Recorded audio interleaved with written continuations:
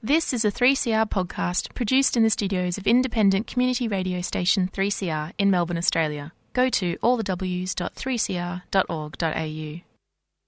Welcome to Tuesday Home Time on 3CR.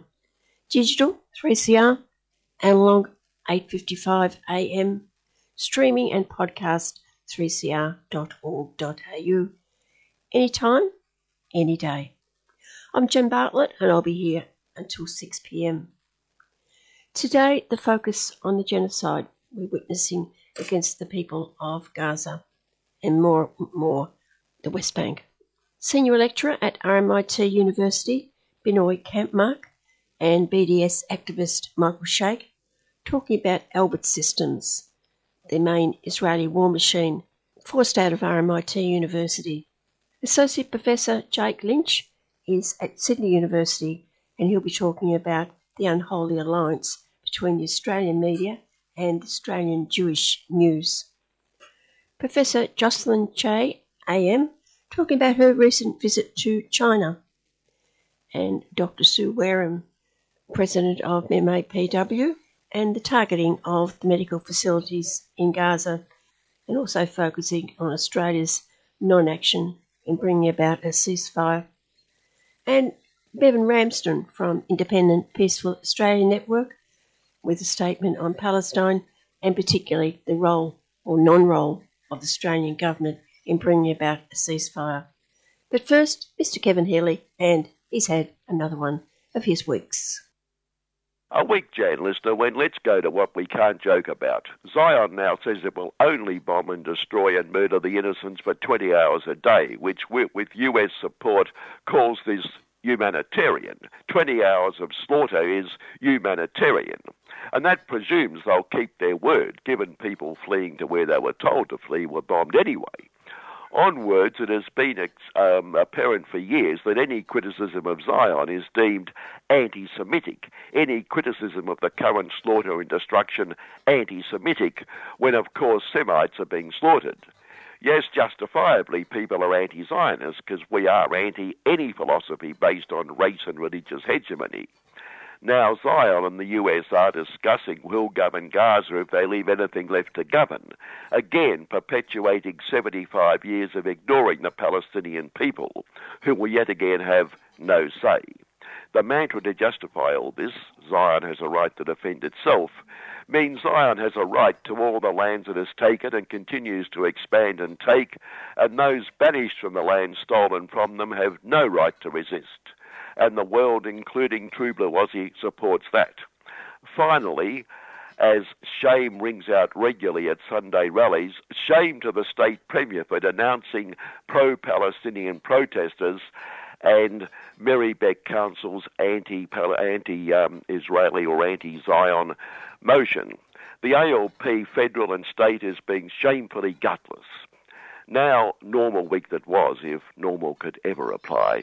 And can't we be proven wrong? Just when we thought the Institute of Public, Very, Very Private Affairs was the repository of the most conservative thinking, indeed, calling it thinking is a major concession, just when it has come out opposing the imprisonment of non-violent criminals, or, more correctly, a particular non-violent criminal. The Institute's Criminal Justice Reform Research Analyst Mia Slipt, real name, analysed the prison reform offered former Hayseed and Sheepshit Party State Polly Russell North, who has moved west to enjoy His Most Gracious Majesty's hospitality after being found guilty of ripping off the public purse to the tune of $175,000. The cost of locking poor Russell up will cost more than the amount he ripped off, Mia pointed out. It is now taxpayers who will ultimately pay for his crimes, she argued, perhaps forgetting they already have to the tune of $175,000. Pay, she said, thanks to the wasteful, unproductive and expensive imprisonment of people who pose a minimal physical safety threat to the community. Where has Mia been when prison reform advocates have been pointing to that wasteful, unproductive, expensive argument for years? Surely it's not that a privileged hayseed and sheepshit fraudster is involved. Where have Mia and the Institute of Public, Very, Very Private been as countless non-privileged have been slaughtered ad infinitum ever since our mother country deported the poverty-stricken victims of its criminal injustice system in the Terra Nullius invasion. The newly concerned Mia must be relieved, though, that the EY partner, one of the big four global financial behemoths, charged with bringing in $700,000 through tax dodging advice, is unlikely to cost the community by joining Paul Russell. We can but imagine how much tax the public purse missed out on if the fee for evading it was $700,000. But Mia will also see justice in that EY itself will not be charged with any offence, because after all, the bloke they're charging was only a partner who allegedly gave his tax dodging advice for years. But for all those years, EY had no idea at all this was going on. Because obviously clients of the big four and the big end of town tax lawyers consult them, pay them millions to ensure they pay as much tax as they possibly can, which is why the government in turn seeks their advice on any proposed amendments to tax laws, because there's no way they would recommend amendments guaranteeing they can continue to ensure their clients always meet their, quote, legal tax obligations. With a report this week that about 30% of good corporate citizens met their legal tax obligations this year by paying not 1 cent. But although the report is silent on this, we can assume that if they practiced being a good corporate citizen, they would have collected heaps of corporate welfare from the taxes of those who can't avoid paying them. And we're sure Mia and the Institute of Public Very, Very Private team would agree there's one non-violent criminal who should not avoid jail. In fact, he's facing life for the unpatriotic crime of exposing True Blue Aussie war crimes. Haven't noticed the Institute of joining the campaign to have the charges dropped, but imagine what it will cost the taxpayer to lock him up for life. Yet the Institute would know that's money well spent. David McBride's whistleblowing, just because his attempt to have the issues addressed through the proper channels were ignored, led to a very expensive Her Most Gracious Majesty's con mission into war crimes. So he's already unnecessarily cost us heaps. OK, the con mission found he was correct. True Blue Aussie trained killers had committed war crimes. So arising out of all that, it's important that someone be charged, and who better than the public servant lawyer who exposed the whole thing? Yet all these goody-goodies say the government should drop the charges. Come on, he'll face a fair trial before he's put away for life. As Cup Week drew to a close, was anyone prepared to bet that a real war criminal will ever be charged for just doing their job? After all, killing people is their job. Meanwhile, killing mortgagees metaphorically, another interest rate hike, which for the good of the country will lead to lots more unemployed, whom Reserve Losses Bank Supremo Michelle Bulldust knows is for their own good. But those who feel the extra payments might make life a little more difficult stretch the budget wrong. Westpac Bank Supremo Peter King hit the customers, announced that borrowers can cope with rate rises. For instance, if I had a mortgage, I have no doubt I could cope with the rate increases. Peter made borrowers feel so much better. Oh, sure, the big supremos of all our great corporate citizens could cope. Well spotted, Peter. Although if some borrowers do find making ends meet a touch difficult, we may have a solution. Warren Buffett, the US of the UN of the US of the world, big investor, announced he has $241 billion to invest, real figure, making money work, he said.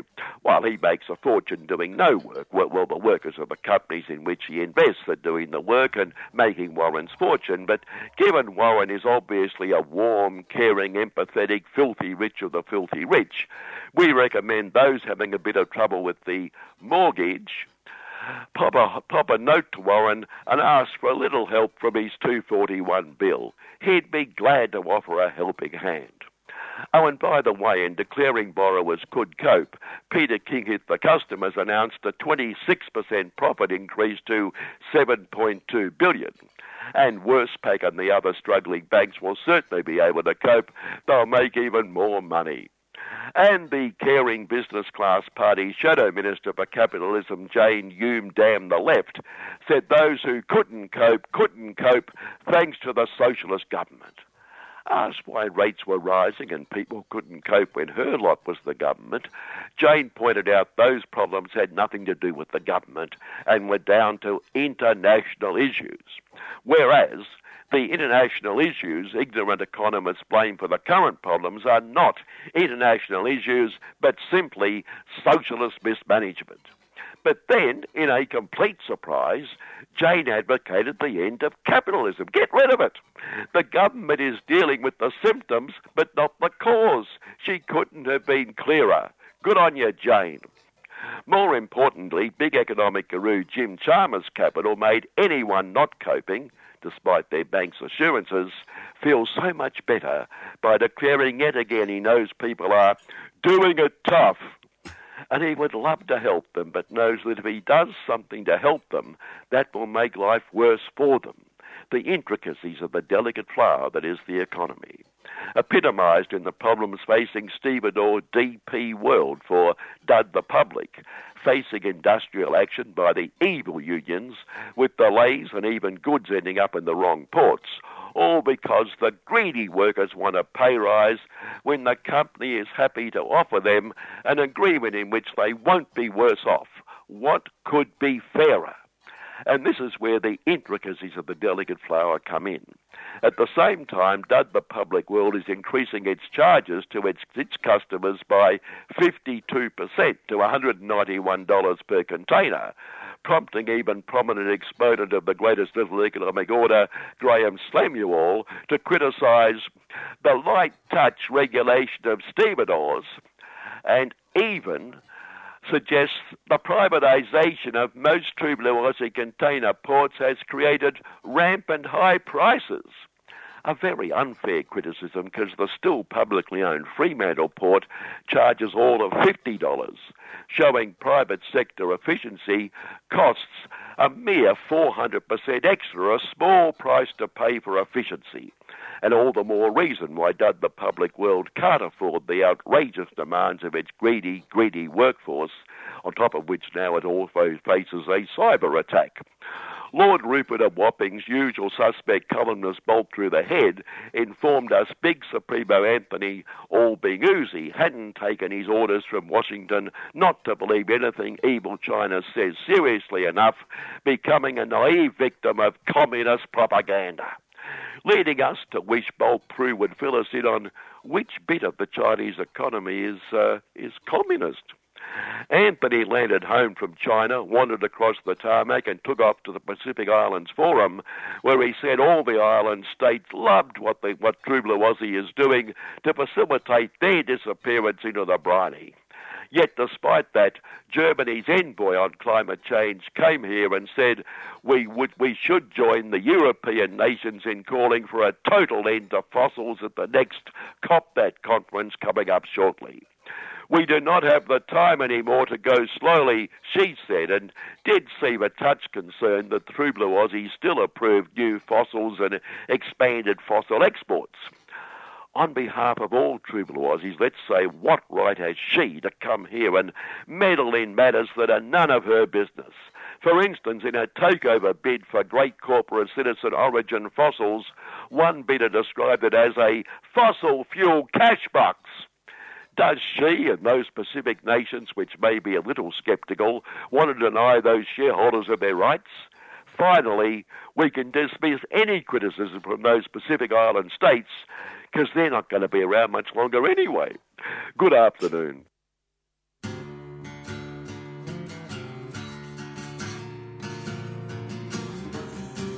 Three CR Community Radio, 855 AM.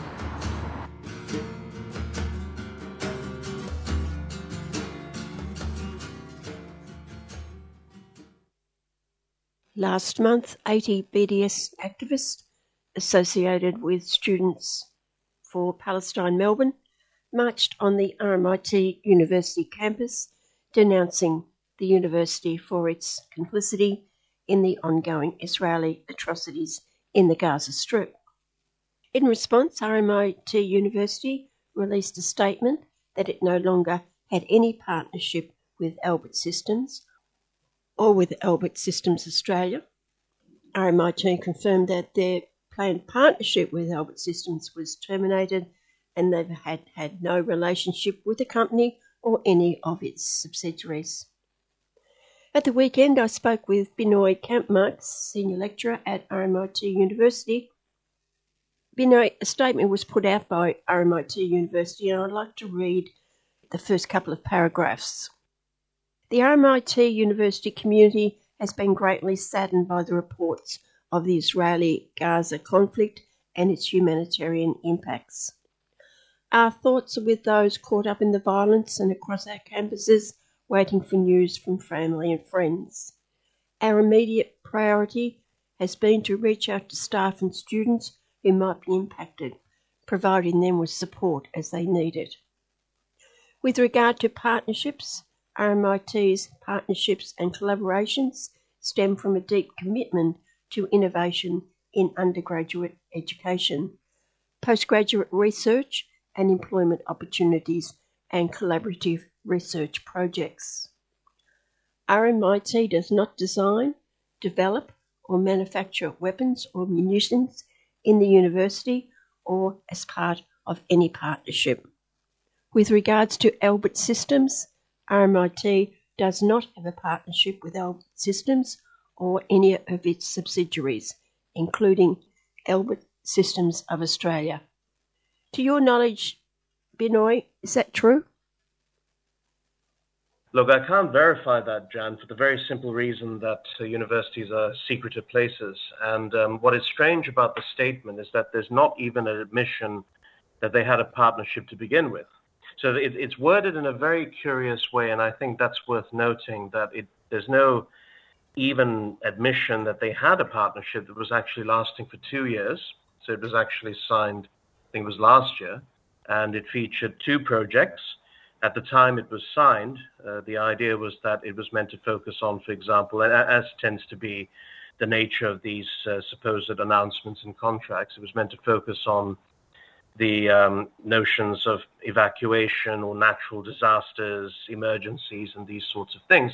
Obviously, the announcement is not going to mention the fact that Elbit Systems is involved with surveillance test run against Palestinians in Gaza and so forth, and that Elbit Systems has a very unsavory record that has been noted in numerous countries, not least of it protests in the UK, for example, in Europe and in other countries as well. So the statement from the university doesn't really say much, and I'm afraid to say that I can't really confirm whether that's actually happened, because the statement itself doesn't even admit that RMIT had an arrangement with Elbit Systems to begin with.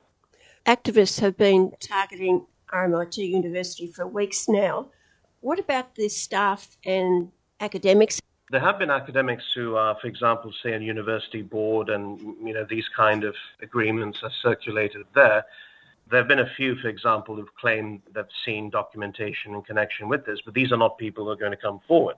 They're not, for example, it's the classic thing. I was chatting in the context with an interview with Declassified Australia the other day on exactly this very same thing, and I did say that if you want to keep things secret, there are a few options. You could park it in the intelligence services, but an even better way is to park it into a university, because university academics are the last people to question anything of any principle and worth. They're too interested in the so-called rentier middle-class mentality, where they're just terrified about their mortgages and their status anxiety.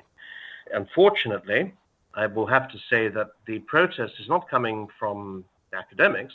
It's not coming from, broadly speaking, the intelligentsia within the fraternity. It's certainly not coming from management, because they love the cash. It's coming from students and activist groups connected, say, with Palestine, and individuals such as, when I write about it myself, but also individuals such as Anthony Loewenstein and individuals like that. Unfortunately, it's not coming from within the university fraternity itself. What about other companies or organisations connected to the occupation who might have contacts with the university? I'm thinking of Hewlett-Packard and organisations such as that.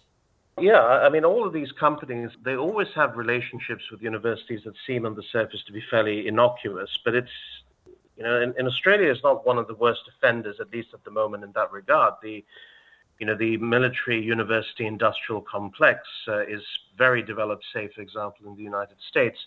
But unfortunately, with the advent of AUKUS and the advent of enormous amounts of cash being poured into the tertiary university system, give you an example, the Albanese government announced in September 4,000 additional undergraduate places would be funded, specifically relevant to AUKUS. So this is a great boon for military companies, manufacturers, technology companies, and so on that are connected with the war industry.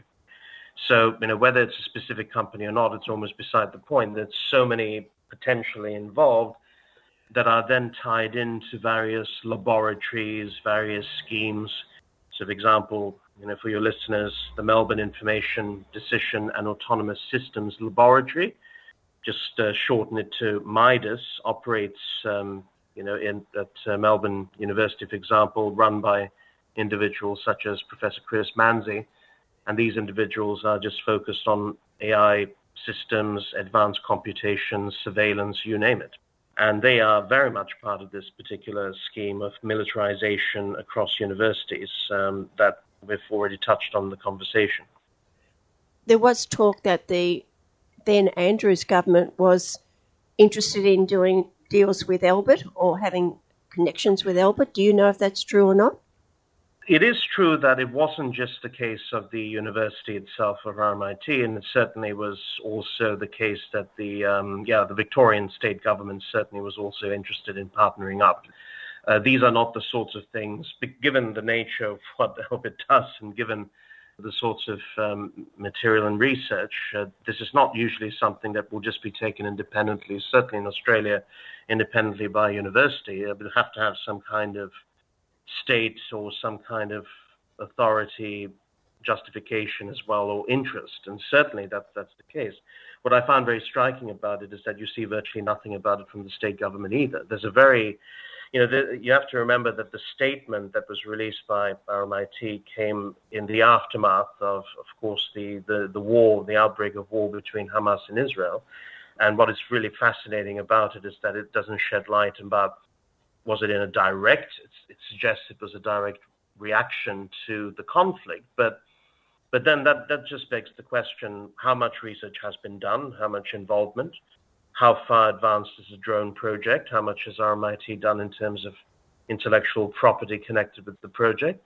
These are all questions that are distinctly unanswered and are being left unanswered because efforts to get this sort of stuff are virtually impossible. If you lodge an FOI application, Freedom of Information application to find these things, you get virtually nothing. It's not blanked out, then it's rejected. It's always commercial in confidence and so on. These are the kind of excuses that are used.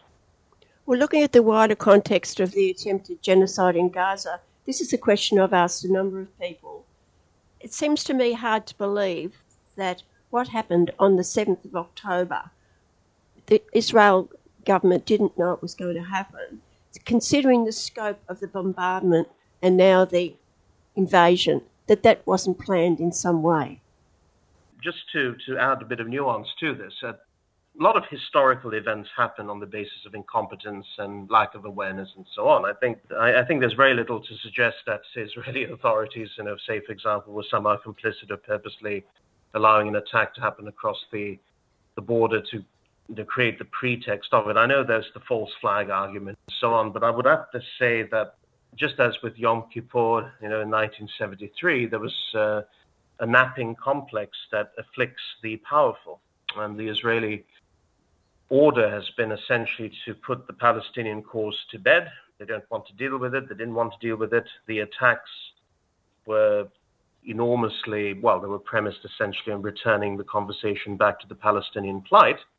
And whatever people want to say about Hamas and how it's constituted and so on, the reality is that it did return the discussion to that. The Israeli services have been under this idea that they can suffocate and control and limit, for example, activity happening from Gaza, keeping it as some kind of open-air prison. But the reality of it is that they were smug in their intelligence services. They were smug across the board. But it is worth noting, however, that Hamas has been seen as a very useful tool and ploy in Israeli policy. In fact, WikiLeaks published a cable, and this is again in the context of Cablegate, but there's a very useful cable from the US ambassador to Israel that does reflect on the strategic worth or the involvement of Hamas and how Israel would see Hamas as a useful entity to treat Gaza as a hostile enclave, as it were, for the pretext of attacking it in future.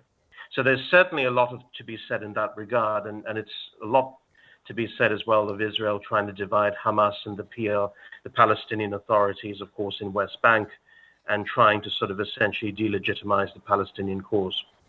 Another issue is that the present war in Gaza is not the first time the dishes of Pine Gap have assisted Israel's military with intelligence, including the detection of incoming missiles, and that Israel has access to the Five Eyes global surveillance network.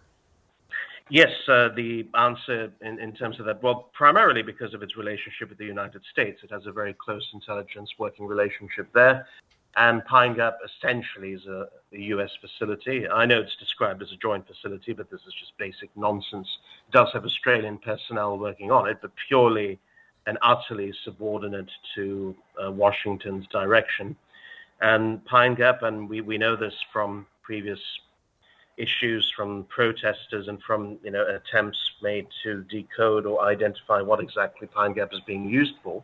And we know for the facts that it's used for targeting drone strikes, for targeting, for example, strikes in Waziristan, for operations in Africa, operations of the U.S. drone fleet. Again, the same issue have been Australian territory being used for foreign wars, and there's no questions asked in Parliament, rarely. I mean, the occasional one is, and it takes, for example, the pilgrims to protest and try to break into Pine Gap to draw attention to it. But the same thing here in the context of missile targeting, as you mentioned, the Gaza conflict. We see the same problem constantly, that Australian real estate is being used by the United States to advance its own broader political agenda, and Australian citizens have not a single sliver of say in it.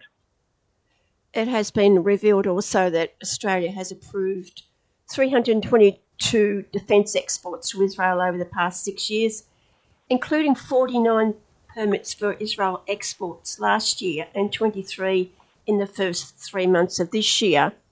There has been a demonstration at the port in Melbourne and a planned one for Sydney at the weekend with an Israeli ship due to... Yes, well, you're right. What has been interesting, actually, is certainly in the last few years, it's been ongoing, actually, to be fair, the relationship between the Australian government and the Israeli government about ties, and certainly from a military aspect of it. And certainly under Morrison, you have to remember that it was under the Morrison government that the shift of focus. There was a wish that the Australian government would open an embassy ultimately in West Jerusalem and acknowledge essentially the holy city as Israel's capital, which is of course not something that most states have done. They still acknowledge the UN acceptance that the war in 1967 with the boundaries there do not legitimately make Jerusalem the capital of Israel. But the Australian government, certainly under Morrison, certainly under the coalition, but also it has to be said, Labor has also sported some close ties as well with the Israeli government. So this is all part of the same relationship, and this deep conflicted notion about how they deal with the Palestinian problems and whatnot. So that's an ongoing debate. That's certainly something the ALP have been jostling with for some time. And they're vulnerable, of course, and susceptible to criticism sometimes because the coalition will always say that whenever anything is raised in the context of protest against Israel, it's deemed anti-Semitic or deemed pro-genocidal, and whatever nonsense that's thrown in. But that's unfortunately part of that. Well, Australia is on the nose for not voting for the UN resolution a couple of weeks ago. Now we have countries like South Africa and others recalling their diplomats. How important is that? Well, it's certainly a statement of the international feeling that things are going terribly, just as appallingly in terms of this conflict in Gaza. The Israelis certainly were hoping for some goodwill initially with the attacks on October 7th that resulted in the deaths of 1,400 Israeli citizens. But it has to also be noted that the division of these resolutions, especially the General Assembly resolution, for example, condemning the violence that's taking place. What's interesting is the abstentions. You mentioned Australia abstaining. It's also interesting to see that various countries, for example, in the Pacific, actually did vote against the resolution. It reveals that Israeli influence and U.S. influence through that is stronger, perhaps, than one realizes in the vicinity of the Pacific. So you've got countries such as South Africa, and you've got countries very openly taking a stance against that. But then you also have countries that are taking a stance that favor Israel more. They are certainly reluctant, like Australia, to accept resolutions that do not overtly or expressly condemn Hamas and condemn the Palestinian attacks.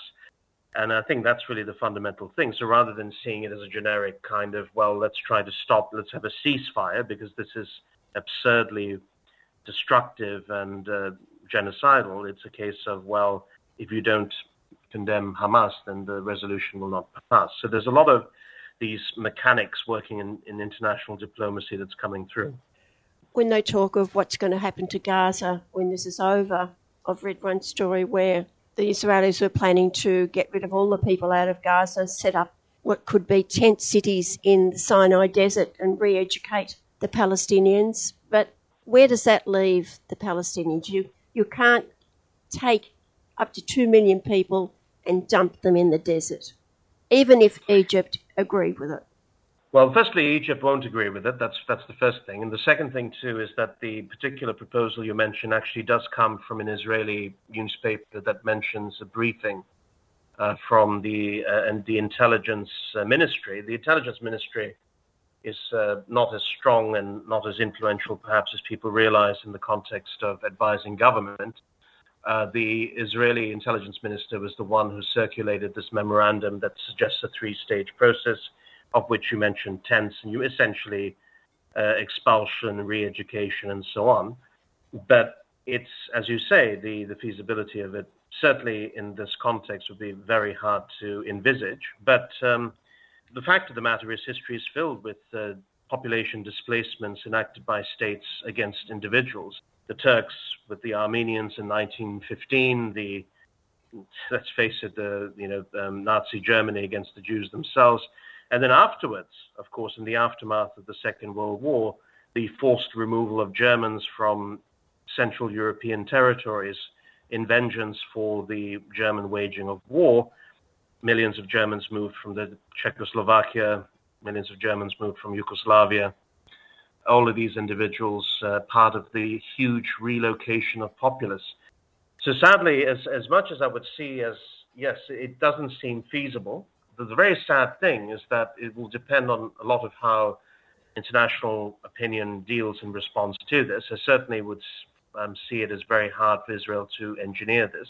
They have to ultimately accept the reality that the Palestinians are there to stay.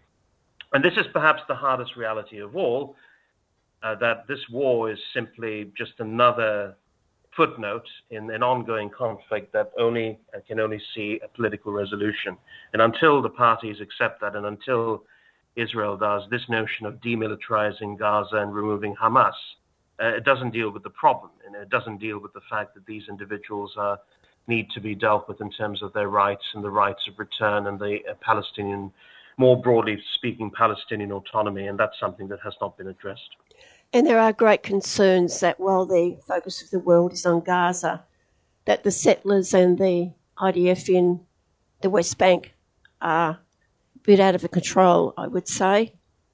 Well, yes, I would say they're even more out of control. They are reported and have been, even in mainstream outlets, there have been reports of killings and assaults by Jewish settlers in West Bank.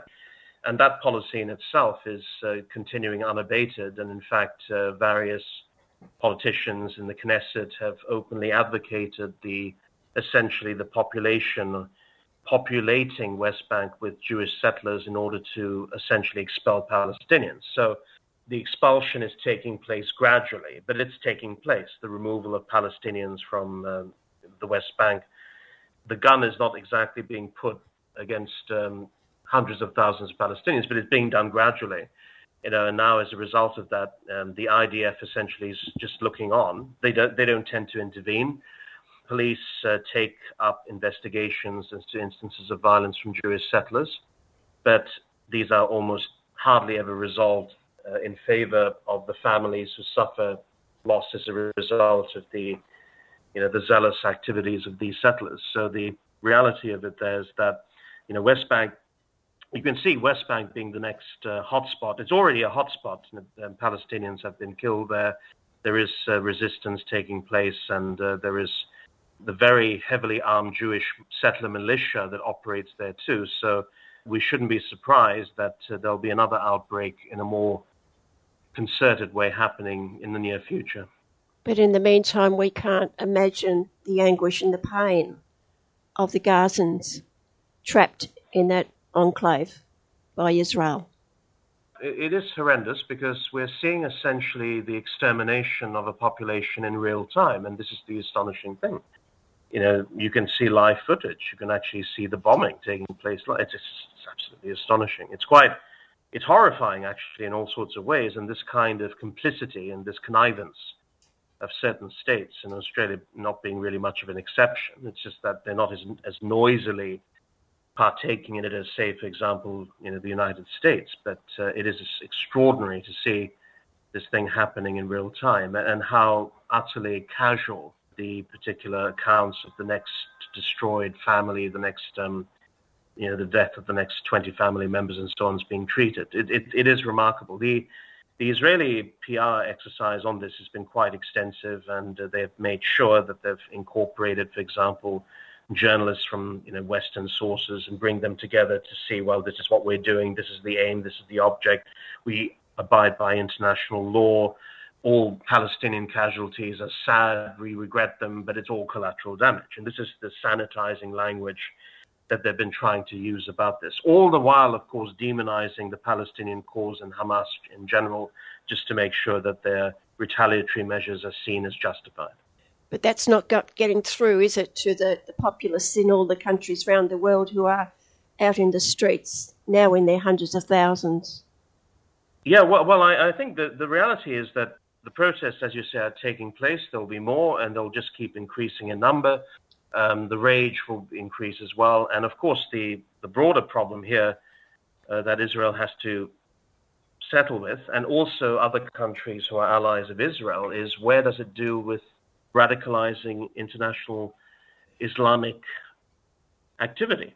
There's already suggestions that, for example, the Gaza conflict is being used as a boon for recruitment in India, by virtue of that India has a huge Muslim minority population, and they can then use this activists as in some cases, people would say, a justifiable pretext to confront Modi's Hindu nationalist, the so-called Hindutva state. That's just one example. Across the globe, this is the sort of activity that will radicalize even further individuals, also in Western societies. And sadly, the reality of some kind of what the CIA would like to call blowback is a real prospect. It doesn't stop in Gaza. It won't stop in Gaza. It's going to be a broader international issue, which is deeply and hugely disturbing.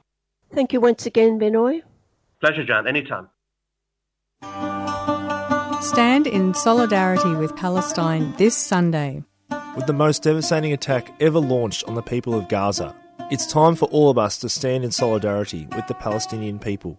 Israel has waged war on the Palestinians for the last 75 years. The Nakba, ethnic cleansing, occupation of the West Bank, East Jerusalem and Gaza. Israel has now imposed a total blockade on Gaza and declared war, stopping food, electricity and fuel and launching an all-out attack. We have to mobilise to show our support for Palestine. 12 p.m, State Library, this Sunday. Rally to demand freedom and justice for Palestine. No war on Gaza. Free Palestine Melbourne is a 3CR supporter.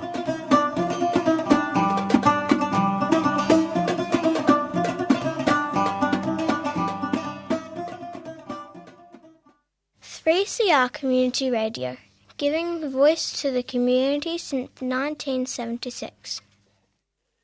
We heard there from Senior Lecturer at RMIT, Binoy Kampmark, about the campaign to get Elbit out of that university. Michael Sheikh today is representing BDS, Boycott, Divestment and Sanction, which initiated the now successful campaign. Michael, when did BDS first learn about Elbit at RMIT? We've been calling for a boycott of Elbit and the breaking of the RMIT relationship for over a year because, we're part of a global movement to boycott Israeli institutions and companies that profit from the occupation. And Elbit is Israel's leading arms company. We gave a lot of support to the campaign. What's been happening to the campaign to get rid of Elbit? Because it started a year ago. You've now got a victory. How did the campaign run over that long period? It actually started in 2022 with a call by Palestinian academics on RMIT to cut ties with Elbit. It listed all of the crimes that Elbit was involved in against the Palestinian people, asked RMIT not to be a part of that campaign. When RMIT refused to reply to the letter and just sent out a press release saying how they were peaceful, even though they were involved with an arms company that was involved in all these atrocious human rights abuses, that's when the campaign took off. Mark Bradbeer and Shane McCartan started picketing, handing out information to students and staff. It was slow work, but gradually they raised awareness. Then in July, Free Palestine Melbourne and the Australian Jewish Democratic Society organised a forum at RMIT. And among the speakers was Anthony Lowenstein. In his book, The Palestine Laboratory, he outlined how Elbit Systems is involved not only in war crimes against the Palestinians, but in human rights abuses around the world, particularly on the US-Mexico border, where it's got a mass surveillance system that systematically harasses Native Americans and immigrants.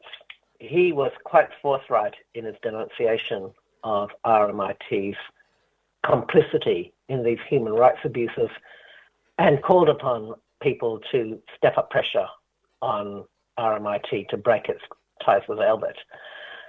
Since then, the campaign's been gradually picking up momentum, but of course the turning point was Israel's campaign of mass murder in the Gaza Strip, which really brought a lot of people, particularly university students, out onto the street, joining the pickets against Elbit and denouncing them for their complicity in war crimes. Well, let's hear more about BDS, boycott, sanctions, divestments. When did it begin and what sort of success have you had here in Australia first, but also worldwide? In 2004, the International Court of Justice ruled that Israel's apartheid wall that it was building through the West Bank was illegal and the settlements were illegal under international law. That was a landmark ruling that was unfortunately ignored by the international community. So a year later, all of these Palestinian unions, student organizations, feminist groups, and other civil society organizations got together and they put out a call for the boycott, divestment, and sanctions of Israeli companies and institutions and international companies and institutions that were complicit and profiting off the occupation of Palestine and the illegal settlement enterprise. That was in 2005. They were modelled on the anti-apartheid boycotts of the 20th century against South Africa. That they became a global movement. BDS Australia is an affiliate of the BDS movement. We've had a few successes. The biggest success to date was getting a whole lot of artists, dancers, musicians and the like to boycott the Sydney Festival at the beginning of last year.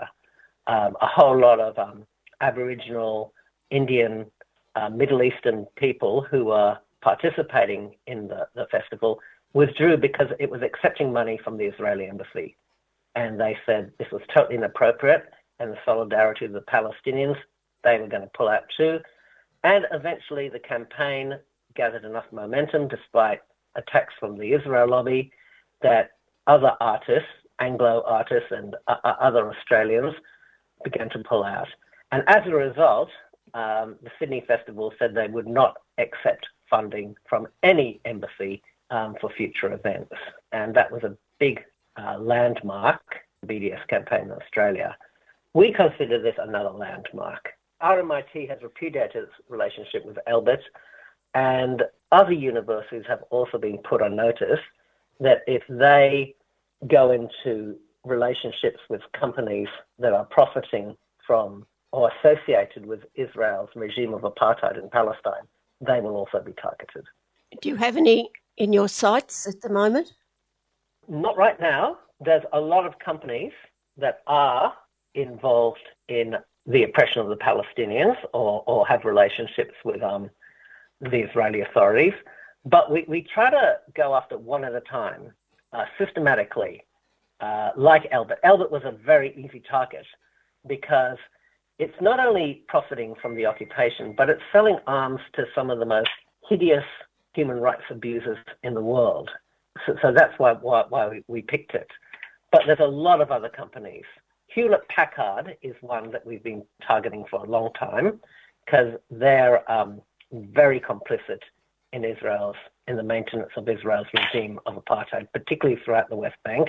And Puma as well have relationships with Israeli sports teams, despite the fact that the Israeli government is systematically cracking down and making life impossible for Palestinian athletes throughout the whole of Palestine.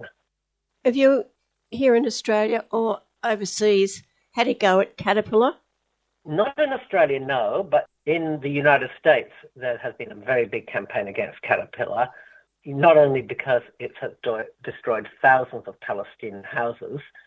You know, these are American bulldozers that are specifically armored up and made to destroy houses and then exported to Israel, civilian houses, which is a war crime and which the State Department recognizes as a war crime, but are provided to Israel anyway.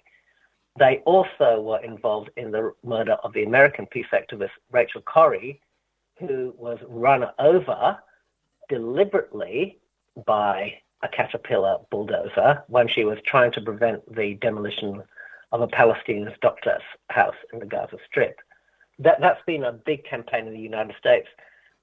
We haven't done that in Australia yet, but it's a possibility for the future.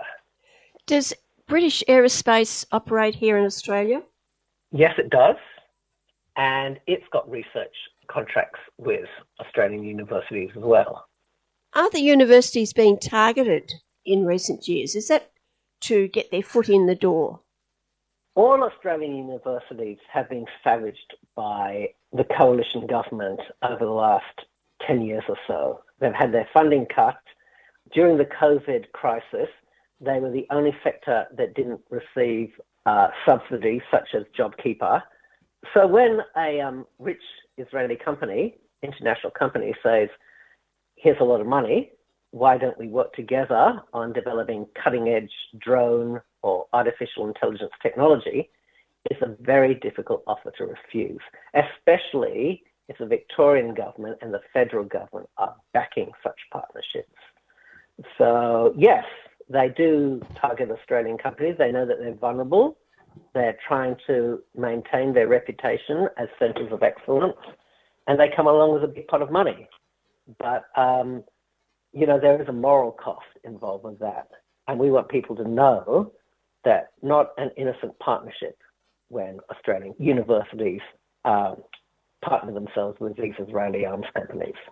You've mentioned the fact of the former federal government, but you've got to acknowledge that the present government, the ALP, plus the ALP in Victoria, are also supporting these companies. That is true. Probably not as terrible as a coalition, but they have been fulsome in their support of these partnerships. But then you have the Australian government selling weapons to Israel. Indeed, and purchasing weapons from Israel as well, and trying to deepen its relationships. Support for Israel in Australia is deep, historic, and bipartisan.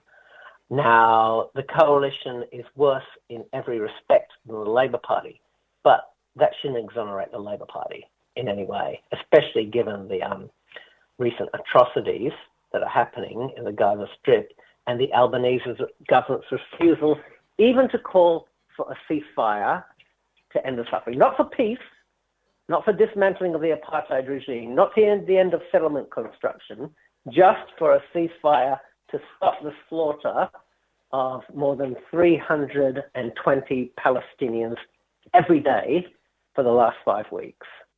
You've spoken about the import and export of weapons to Israel. The company also, in someone's site at the moment, is a shipping company, Zim, and there was a demonstration late last week in Melbourne and one in Sydney. Can you talk about that company? Zim is one of Israel's national carriers. It's the largest. It was targeted by a group called Unions for Palestine because of this, because they want to be part of the boycott movement too. We can't keep doing business as usual while Israeli politicians are calling for the extermination of Palestinians and the Israeli army is bombing ambulances, cutting the Gaza Strip off from fuels, targeting hospitals, turning the whole of the Gaza Strip and the West Bank, for that matter, into this hellscape, this apartheid to defend this regime of apartheid. So it's really good that the unions stepped up in that picket. I was actually there at the time. It started off with speeches, and then a group of people spontaneously blocked a Zim truck from entering the port. The rally went from there. It was peaceful at all times, but it was a very successful campaign. Having worked on this campaign for a long time, it's quite gratifying, even amidst the horror, to see so many different groups, unions, university students, LGBT organizations and environmental groups step up and say, what can we do to help? I think now environmentalists, feminists, LGBT people, anti-war people all understand that Palestine is not just a Palestinian issue, it's their issue too. Palestine's an environmentalist issue, it's a feminist issue, it's a social justice issue, it's an anti-racist issue, it's all of these things. And that is why our rallies keep growing, and all of these groups are stepping up and saying, what can we do to help? And they never talk about Hamas atrocities. They never complain about that. They understand that this war did not start on October 7th this year. It started 100 years ago when Britain took over Palestine and began colonizing it with Jewish people from Europe to create a Zionist state in an Arab country. And people get that now. And they're horrified by what's happening in the Gaza Strip, but they're also horrified at Australia's complicity in that, and they want to do their bit. So it is quite gratifying to see such support and to be able to claim a victory regarding RMIT. Well, let's look at BDS finally, Michael. How do people get a list of the companies and organisations that should be targeted? Okay, go to the list of the website of BDS Australia. On the homepage, you will see a list of a whole lot of companies that are complicit, the most complicit companies. You'll see Domino's Pizza, McDonald's, Burger King, Pizza Hut, Puma, HP, Hewlett-Packard, SodaStream. There's a whole lot of them. Hewlett-Packard and Puma are big targets right now. You know, we've got lots of resources on the website that you can share with your friends and people who want to know more about these companies and why you should boycott them and how to be more systematic in this campaign. And of course, people aren't going to go without or with anything by boycotting these companies. There's plenty of alternatives to these companies in the society. I agree. There's a lot better burgers you can get than McDonald's around. So I don't think you'd be depriving yourself, and certainly a lot better pizza chains than Domino's. People don't know, they won't do anything. But if people know that these companies are complicit in underwriting an apartheid regime in Palestine, then at least they've got the option of doing something. And continue to go on the streets and protest at the same time. I don't know if you've been to any of the protests recently, but I mean, they've been the biggest by far since the beginning of the Iraq War. Now, you wouldn't get that from watching the ABC, understand that from watching the ABC, but they're growing every Sunday. Every Sunday at 12 o'clock, there's a mass rally outside the State Library. I was asked by the police earlier this week, how long will they go on for? I said, until this bombing ends. They get bigger every time. More and more people are not only aware of what's going on, they feel that they have to do something. You know, we had more than 50,000 last weekend. In fact, that was a long weekend, so I expect it will be even more this time. People are not only coming, they come once and then they bring their friends and family along. As is the death toll mounts, I think more and more people are going to come out into the streets. So that is a hopeful sign.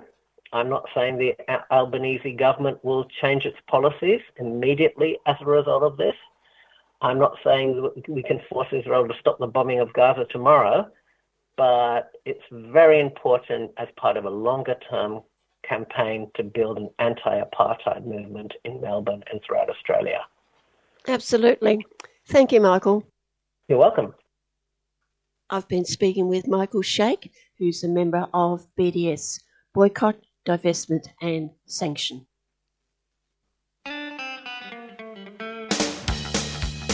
Hi everyone, you're invited to the 2023 Beyond the Bars CD launch on Thursday the 16th of November at Arnie Elmathorpe's Gathering Place, Dardy Munwarrow, High Street, Preston.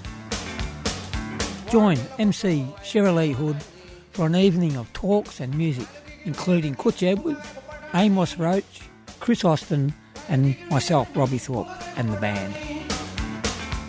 Thursday the 16th of November, Arnie Elmathorpe's Gathering Place, Dardy Munwarrow, from 6 p.m. to 8:30 p.m. All welcome, see you there.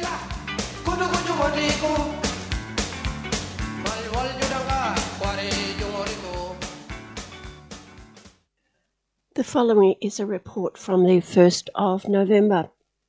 The director of the New York office of the UN High Commissioner for Human Rights has left his post protesting that the UN is failing in its duty to prevent what he categorises as genocide of Palestinian civilians in Gaza under Israeli bombardment, and citing the US, the UK and most of Europe as wholly complicit in the horrific assault. He wrote on 28th of October to the UN High Commissioner in Geneva, saying, "This will be my last communications to you in my role in New York." Also complicit in what has been named, quote, as an unholy alliance in defending Israeli slaughter of Palestinian civilians, unquote. These are the words of Jake Lynch, Associate Professor at the University of Sydney. Who are you including in this unholy alliance defending the Israeli slaughter of Palestinian civilians?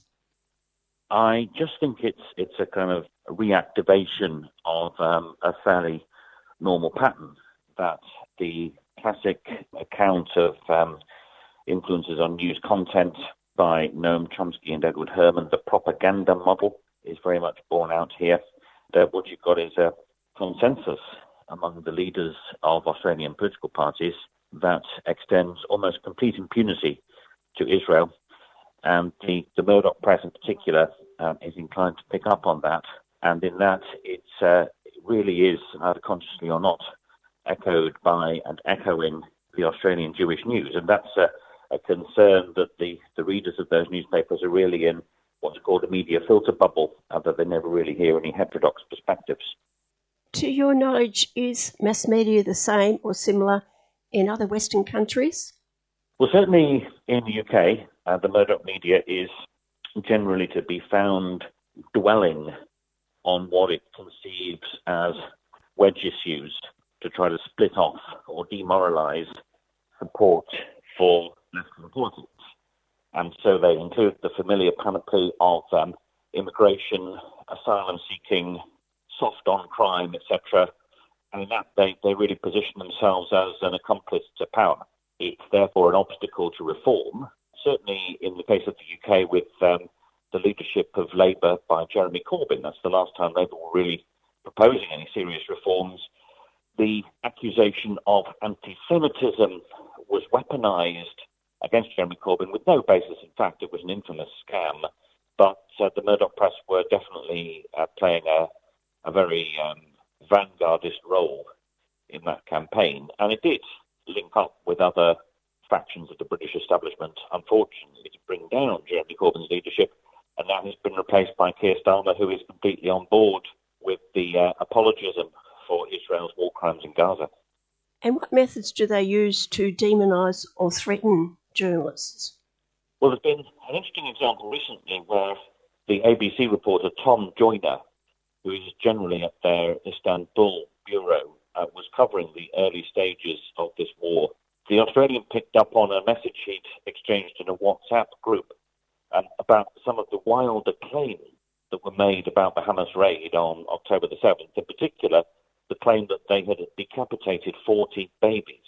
And in this WhatsApp group, which was really only two other journalists, Tom Joyner described that claim as bullshit. And of course, the Australian, through its media correspondent Sophie Ellsworth, seized on this apparent gaffe and publicised it. It was never intended for any wider circulation than this WhatsApp group, and used it as a source of embarrassment to the ABC to get Tom Joyner taken off the story. And indeed, he was sent back to the Istanbul bureau.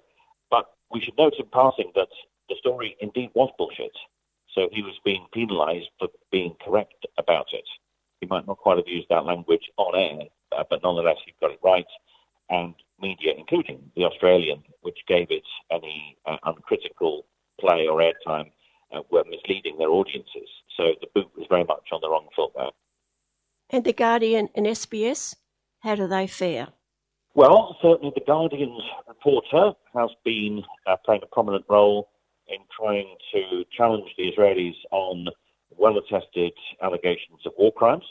It's very difficult to square the facts as they unfold of Israel's assault on Gaza with the provisions of international humanitarian law.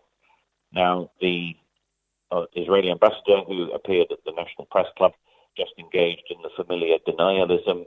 And of course, what that does is that it retains contestability. In other words, war crimes cannot be reported as accomplished facts. They must instead be treated as claims, remitted into the kind of on the one hand, on the other hand, in the end only time will tell kind of pattern, which inevitably drains them of some of their force and content. It was exactly the same last year when the CNN reporter Shireen Abu Akleh was killed. And it was obvious that it was from an Israeli sniper's bullet, but Israel denied it while it was a story that was being prominently reported, and therefore obliging journalists to follow the rules to keep on with the kind of claim and counterclaim kind of pattern of reporting. And only later did the UN conclude that, yes, it must indeed have been a deliberate assassination by an Israeli sniper. And, of course, findings by the UN are reported, but by that time the heat has died off, so the mission has been accomplished with regard to throwing grit in the face of global audiences. They don't like journalists or others bringing up what happened in Gaza, in Palestine, prior to October the 7th. the past 100 years? Yeah, it's all about backgrounds and contexts. Look, I mean, the preamble to the Universal Declaration of Human Rights actually says that human rights must be protected by law, lest man, and forgive the dated gendered reference, but we can say lest human beings are forced to have recourse as a last resort to armed rebellion in the face of tyranny and oppression. Now, a 16-year illegal collective punishment blockade on Gaza and a regime which all competent authorities agree is one of apartheid is the dictionary definition of tyranny and oppression. Now, what are human rights in this context? Well, any international formulation of human rights begins with the phrase, all peoples have the right to self-determination. And of course, the Palestinians have seen all diplomatic, political and legal rights, legal pathways, I should say, to the realization of that right, systematically closed off with the collusion of actors in the international community, such as Australia.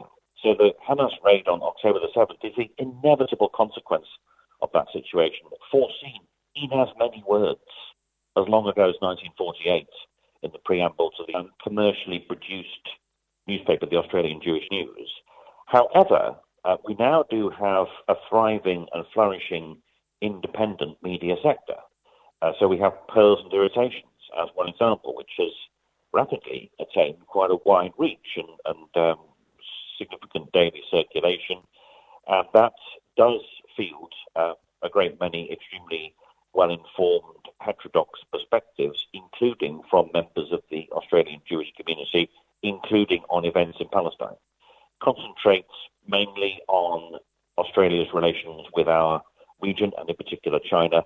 And that's significant because really the one should be seen as a subset of the other. You know, the relationships have never been better encapsulated than in the phrase from Caspar Weinberger when he was US Secretary of Defense under President Ronald Reagan. Israel is America's unsinkable battleship in the Middle East. And the role of the Biden administration in the present conflict in Gaza is conceived as part of the neoconservative plan for a new American century to extend US dominance over this century directly across the aspirations of millions of people from Beit Jala to Beijing, we might say. And in that sense, it's closely related to the maneuverings in our quadrant of the globe, which are inscribed in the AUKUS submarine pact, for example. It's a very clear plot to precipitate an attempt to win a war with China to reiterate American dominance over the Eastern Pacific. And it's extremely dangerous and counterproductive to Australia. That is the main theme of independent media such as Pearls and Irritations. And the links to the events in Gaza are being spelt out there by a wide range of expert witnesses to good effect. So now we do have a more heterodox and more variegated media landscape than we've perhaps had before. Do you follow social media to get a feel of what's put up there? There's a lot on social media. Of course, it's easy to be overwhelmed, but one can still look out for those basic principles, that if you see a formulation of this conflict in dyadic terms, then you should proceed with caution. Because, of course, it's very easy to be shoved into the kind of black versus white, good versus bad kind of formulation. What we should instead be doing is attending to these issues of background and context in search of both causes of and potential exits from the conflict, exits from the violence in a very broad range of different settings, different contexts. In particular, what has been the perennial missing element, including in phases where peace talks have been on the agenda between Israel and the Palestinians, has been any firm boundary or hindrance on Israel's own behavior. So, for example, the International Criminal Court has been investigating now for some years. There was no reason, and there is no reason, why the ICC shouldn't have ruled straight away that the entire Jewish settlement building program in the West Bank is illegal and a war crime, because there's one unambiguous line in the Fourth Geneva Convention: the occupying power must not move any part of its population into the territory it occupies. By contrast, this year, 2023, will have been a record year for settlement building in the West Bank. Now, no one's going to make a news story out of bricklayers laying bricks or scaffolding teams putting up scaffolding to build houses, but that is nonetheless consequential. and it's an essential context in which journalists should seek to reflect the underlying processes that are going on in the conflict that are leading up to the observable events. And only when we can apprise ourselves of those aspects can we be satisfied we've got a fuller picture, whether we access it through social media or, as I would recommend, independent media such as Pearls and Irritations. I must mention public radio, particularly 3CR, almost continuously since our inception in 1976, we have featured Palestinian voices and Palestinian-owned programs. Yep, and again, it's a really a very good example of the account of influences on news content in the propaganda model put forward by Chomsky and Edward Herman. That 3CR is not influenced by the interests of owners and advertisers because it's a public station and it doesn't have any advertisers, which is great. But it's not exempt from flack. And this is what the Zionist lobby specialises in, both exerted up front in overt criticisms and working behind the scenes. You know, the Australian Jewish News ran a piece by a lobbyist from IJAC, the Australia, Israel and Jewish Affairs Council, where the piece was boasting about the influence that had been brought to bear behind the scenes on SBS Arabic News. And, of course, one of the non-executive directors of SBS now is Vic Aladef, a former editor of the Australian Jewish News. So we can guess through what channels that influence was exerted behind the scenes. And that's also a form of flack. It doesn't just have to take the form of kind of vituperative criticism above the line. It can also be exerted behind the scenes. And perhaps that's more insidious. What do you know of the Zionist lobby in the US and how that influenced the media? The role of the Zionist lobby in the United States is founded on a myth, and I don't mean that in the sense of being false or unfounded. It's of mythical status, where the UN in 1947, as it had been newly formed after World War II, was due to consider the partition of Palestine. And it looked as though the vote was going to go against the partition of Palestine, that the leaders of the pro-Israel lobby in the United States approached the Truman administration, which was then facing midterm elections. And they said, look, everyone knows most American Jews vote Democrats, but we will withhold our votes and may even give them to the Republicans at these midterm elections, thereby rendering you, President Truman, a lame duck for the remainder of your term, unless you use your position as the host of the United Nations and the most powerful member state in it to ensure the passage of this partition plan. So the vote was postponed. The Philippines ambassador, who had declared himself an opponent of the plan, was sent home and replaced by somebody who would vote for it.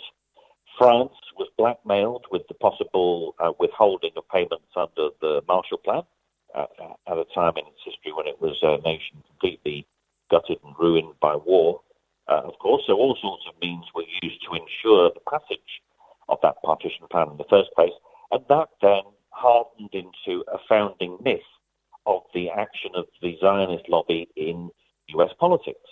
So if, even now, for example, a recent poll shows that of all registered Democrats in the United States, the number who approve of Israel's military action in the Gaza Strip is 33%. Those who disapprove of it is 49%. So a far larger proportion of Democrats disapprove of it than approve of it. But even so, that myth still persists, and that's still a kind of a major hindrance on the operation of politics on the centre-left in the United States. And that is, of course, therefore reflected in the media that correspond with that section of political opinion. So you're talking about the New York Times, you're talking about MSNBC, etc. I mean, it must be said that the New York Times, for example, a very interesting piece of journalism after Israel's attack on the Gaza Strip back in 2021, they used video evidence to mount their own investigation and proved that the buildings that were struck by Israeli bombs on that occasion could not possibly have had any conceivable purpose except civilian. So there are still oppositional and, shall we say, duty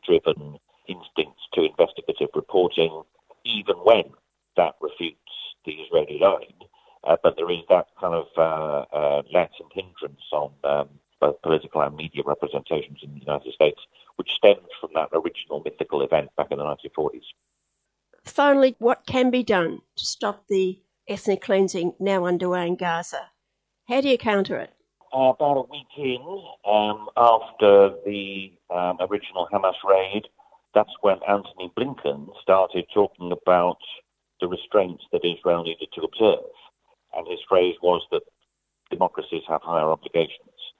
I think that's partly because the Americans had received strong signals from a number of players they needed to keep on side, the Egyptians, the Saudis, the Indians, for example, that life would become very difficult if it was seen that Israel were just going ahead with, blatant war crimes. They are going ahead with blatant war crimes, but maybe there is a little bit of restraint that's attributable to that. That was then echoed in the way these things are by other leaders. That was on a Friday, so then the following Monday, Anthony Albanese in the Australian Parliament starts talking about protecting civilian lives and the laws of war, and that was echoed by other leaders after that first phase when Israel appeared to have carte blanche. That is, in turn, I think, largely attributable to the groundswell of public protest there has been around the world. And you saw that in the UN vote last week when the motion was put in the General Assembly for a ceasefire. The number of countries that actually voted against it, that is to say, with Washington and the Israelis, was down to 12. So Australia abstained. Australia shouldn't have abstained. It should have voted for it. But, even the deranged Rishi Sunak regime in Britain only abstained instead of opposing it outright. A number of European Union countries backed it. And that was quite an indicator of the dwindling global diplomatic support for Israel, which can only have dwindled still further in the period since. But that's because governments are having to witness and respond to the groundswell of public protest there has been. So we need to keep that up. We need to seek out routes into the political opportunity structure. So I should be going to Anthony Albanese's office this afternoon where there's a rally and starting to circulate my proposal for a left vote strike. These incidents don't embarrass parties of the right. The coalition parties here in Australia are not in the least bit embarrassed about this because they wear their sociopathy on their sleeve. Everyone knows what they represent. The social democratic parties of the world are supposed to represent something different. And they need to come to a fork in the road when there is such an instance as this. And the road that's marked support, uncritical support for Israel, needs to have a sign nailed firmly to the bottom of it. Do not go down this road because you will lose. So we need to enforce this now. We need the Albanese Labour government to be aware that it's in serious danger of losing the next election because it's taken the attitude it has to Israel and Palestine over this particular episode. And that really has to be the change away from that mythical event and the Democratic Party support in the United States back in the 1940s. That's what has to be switched fundamentally, and it's in our hands to do so.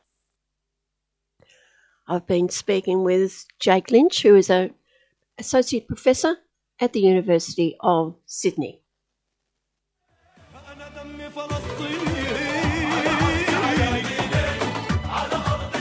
What's taking place in Palestine is horrendous. The people of Gaza, who have survived ethnic cleansing, 3 wars and a 16-year siege, are now facing the biggest attacks ever mounted against them. This will only stop if governments like ours demand that it stop. Here are some ways that you can keep yourself informed and involved. Listen in to Palestine Remembered every Saturday morning at 9:30am or listen to the podcast. Join the APAN mailing list at apan.org.au for updates, news about actions you can get involved in and where you can donate to provide humanitarian assistance. Listen to other news and current affairs programs on 3CR that also cover Palestine. The oppression of the Palestinian people has been going on for 75 years. It has to stop. You can be part of making that happen by staying informed and active. APAN is a proud supporter of 3CR.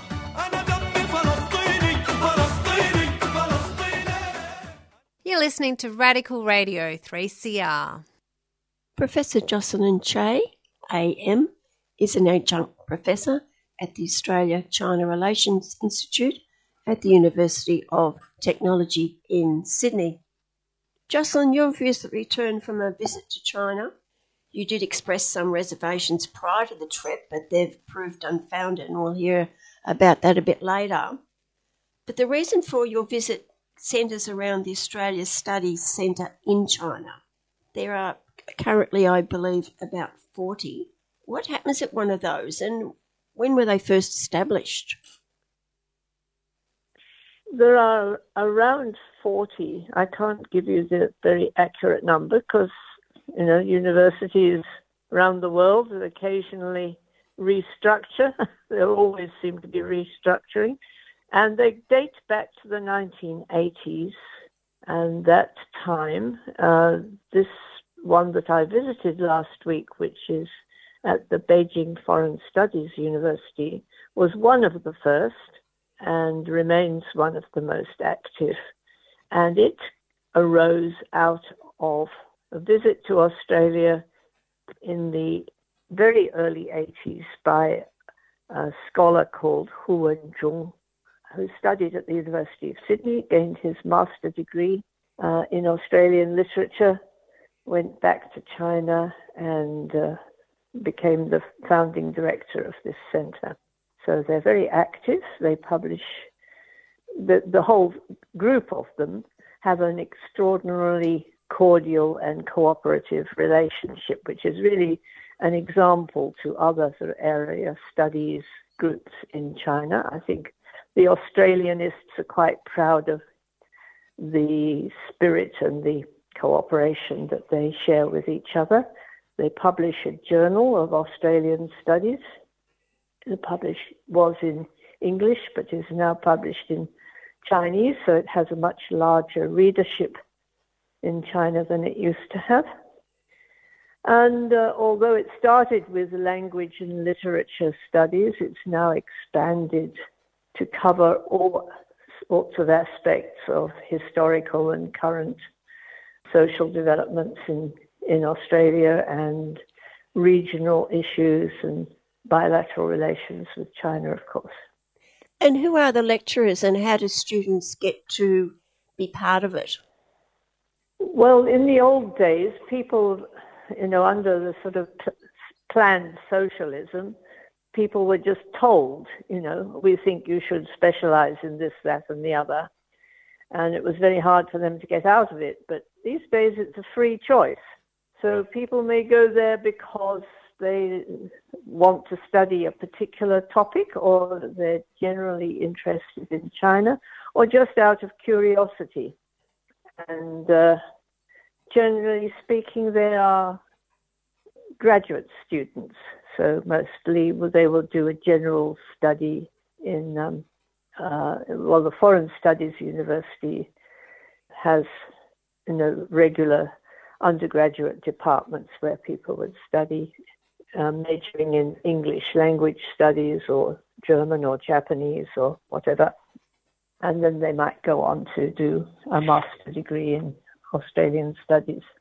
So, for instance, some of the students that I spoke to, one was, I'll just give you a couple of little stories because it might bring the whole thing to make it more alive. I was very struck by a young lady who came from Inner Mongolia, on the border between Inner Mongolia and what we call Mongolia proper, who came from a rural family. And she said she was very homesick and she wanted to go back to her home and she wanted to go back to live on the sheep farm where she'd grown up. So she's obviously a very bright girl and she'd gone to the local university in Inner Mongolia. And so Chinese was her second language. She spoke Mongolian at home. And then she learned English on top of that. And now she was writing a thesis about Australia. And of course, she was particularly interested in sort of environmental issues and agricultural issues. And there was another young lady who came from South China. She said she was the first, again, a very bright student, first in her family to have gone on to university. And so also had moved from the local university to Beijing Foreign Studies University. And she was writing her final honours year thesis, which was looking at Australia's refugee policy. So the whole variety of different issues, and this, I think the students not necessarily planning to go studying because they want to come to Australia. The ones I spoke to were quite committed to staying in China, and I asked them what their career prospects. There was one I spoke to who said that she wanted to go overseas to do further study, but she was actually planning to go to Germany, not to Australia. How many of those students do you believe actually end up doing a further degree here in Australia? I think a few will. They're very keen to talk to me and to the other people at the conference and to find out, who is working on which particular topic, and to, I think, getting access to materials in China is more difficult than here. But here in Australia, of course, we don't have very many scholarships to offer, and humanities in Australian universities are not doing very well at the moment. So we probably won't get as many students as we might have if universities here were better funded. Yes, that's a big issue, isn't it? The way that universities all over Australia are going. What did you find out about universities in China in the short time you were there this time? Oh, I think, they face the same issues that we do. As I say, the reorganisation, and their government, like our government, has priority areas for funding. China's very keen to get ahead in technology, and the tech people, the engineering and the research science people, and they get more funding, just as they do here. Well, before we go into the conference, Justin, how did you get involved? You've got a long association with the universities in China. When did that begin? Well, it began when I was a university student. My university connections with China go back to even before the establishment of diplomatic relations, because I was part of an education delegation from the University of Sydney that visited China in 1972, before the establishment of diplomatic relations. And that was led by the late Professor Bill Connell, who was very interested in international education. And a book came out of that visit, which was called China at School. It was a look at the Chinese education system.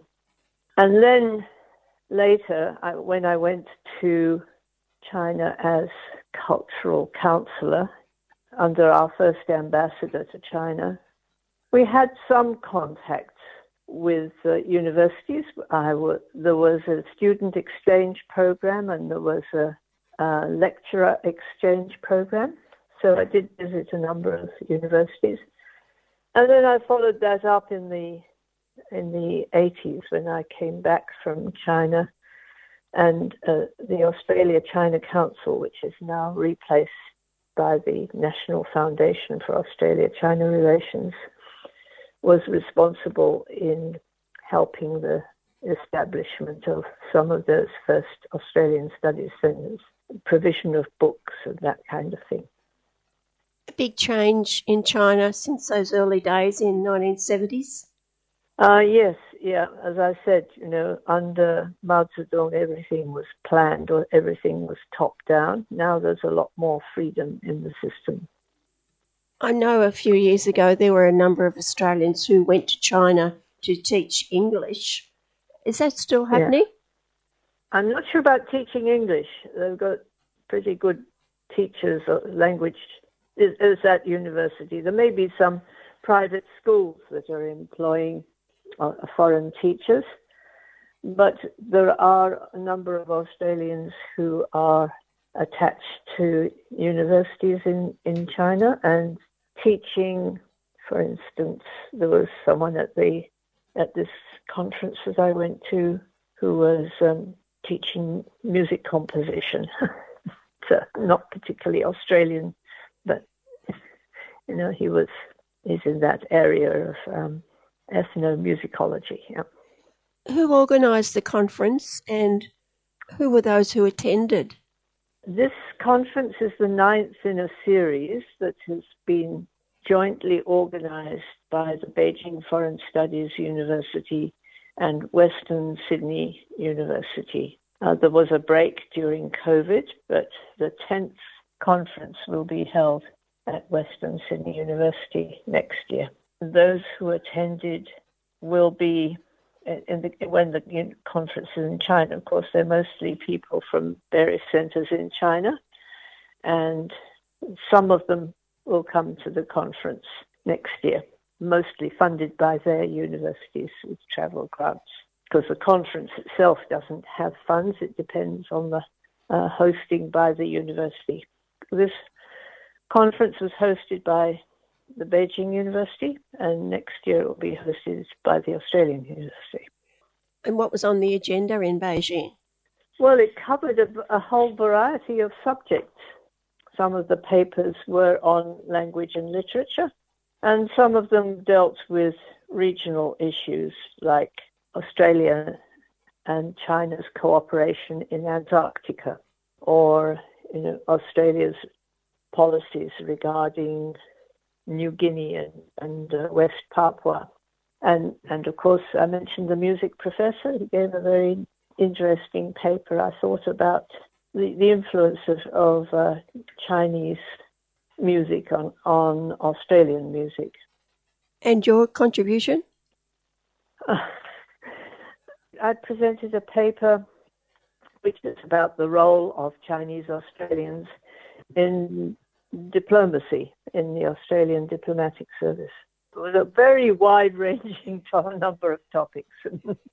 Now, Albanese is going to be there by the time this is broadcast, I believe. What was the feeling about him coming? I can't tell you how happy people were to have us visiting. After COVID, when there were so many restrictions on travel. So that was a general feeling, that things were getting back to normal. And with regard to Australia-China relations, the announcement of the dates of the Prime Minister's visit was taken as an extremely good sign. Chinese people were very optimistic that it meant that relations were going to improve. Do people talk about the close relationship between Australia and the US and the sort of rumblings of war, maybe? Yes, they do. They're really, well, none of the people I spoke to regarded that aspect as being a good sign. They were very worried and they took the fact that the Prime Minister was visiting as a sign that if the Prime Minister was going to visit China, it indicated to them that we were not likely to be engaging in war. I mentioned at the beginning, Jocelyn, that you said you had some apprehension before going. What was that apprehension?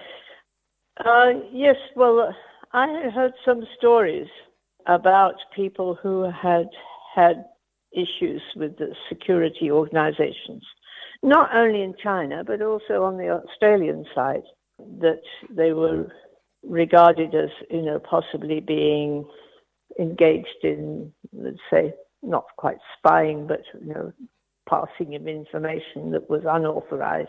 And it wasn't at all clear what the limits are to, what's allowed and what's not allowed between Australia and China. That's still an issue, I think. I don't know that we've really ironed out all the wrinkles there. I did rather, when I wrote a piece about it, I did slightly exaggerate my fears because I wanted to make a point, that it was, when things are uncertain, you don't know where the limits are, you might run into problems or you might not. Actually, I didn't run into any problems, so I'm happy that didn't come to pass. Your last visit was prior to COVID. I'm not quite sure which year. It was 4 years since I'd been there, just before the outbreak of COVID, yeah. And changes, good and bad? Well, everything's got a lot more sophisticated technologically. It's a bit of a problem for an old person like me. Even in Australia, I find it hard to keep up with technology. And China is more or less completely cashless these days, So everything depends on you having a mobile phone and doing it on your phone and QR codes and this and that and the other. It's all a bit much for me. Do people worry about climate change, and is it obvious? Yeah, it was much warmer than I expected. And for mid-autumn in Beijing, it's usually getting quite a bit chilly. But the cold winters that I remember from China in the old days seem to have gone. People told me that the ice doesn't freeze on the ponds and the canals where it used to, and the water is drying up. I mean, Beijing has always had a shortage of water, so yes, people are very worried about climate. You'd recommend people to visit China and learn more about the people and the culture and the politics? I think there's no substitute really for getting to know the people directly. And it's travel in China is much easier than it was in the old days. High-speed railways and expressways and so on, you can get around the country and see a lot more than you used to be able to do so. And people are terribly welcoming and friendly. There is perhaps, some people, I know last time I went there, I travelled with my son and he was a bit overwhelmed by the number of security cameras on the streets and in shops and, everywhere. There seemed to be, there is a feeling that you're being monitored. But on local people take that as in their stride, and they say that they feel a lot safer. So, for instance, I just heard a story about somebody who was at the conference who left her laptop in the taxi. Everything is so much monitored that, the taxi driver obviously was going to return it because everybody would have known the hotel where she was staying. They knew the number of the taxi because they'd called it for her. And, it wouldn't necessarily happen if you were traveling in another country where things weren't quite so monitored. I don't know. You seem to be here in Australia. There's cameras everywhere now these days, and yeah, we're getting a lot more than we used to. I don't think we've quite reached the level that China is, but and most countries are moving in that direction, I'm afraid. Any last comments, Jocelyn?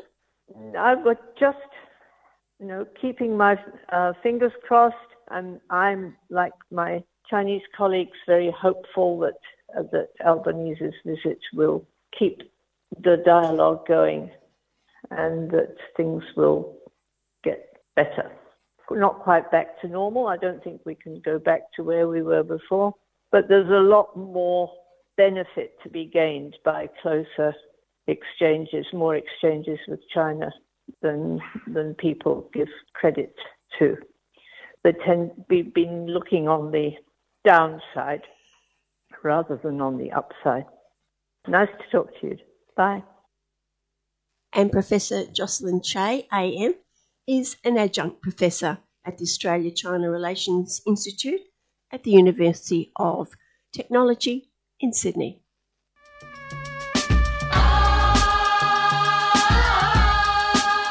Rising Tide invites you to join the People's Blockade of the world's largest coal port from November 24 to 27 at Mullabinba, Newcastle. 1% of global emissions are from coal shipped through the port.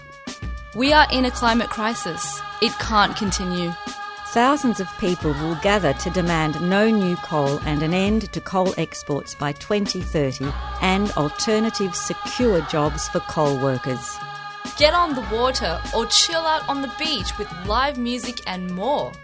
Register your interest at risingtide.org.au/blockade and we'll get in touch with you. Rising Tide is a 3CR supporter. Change has to come.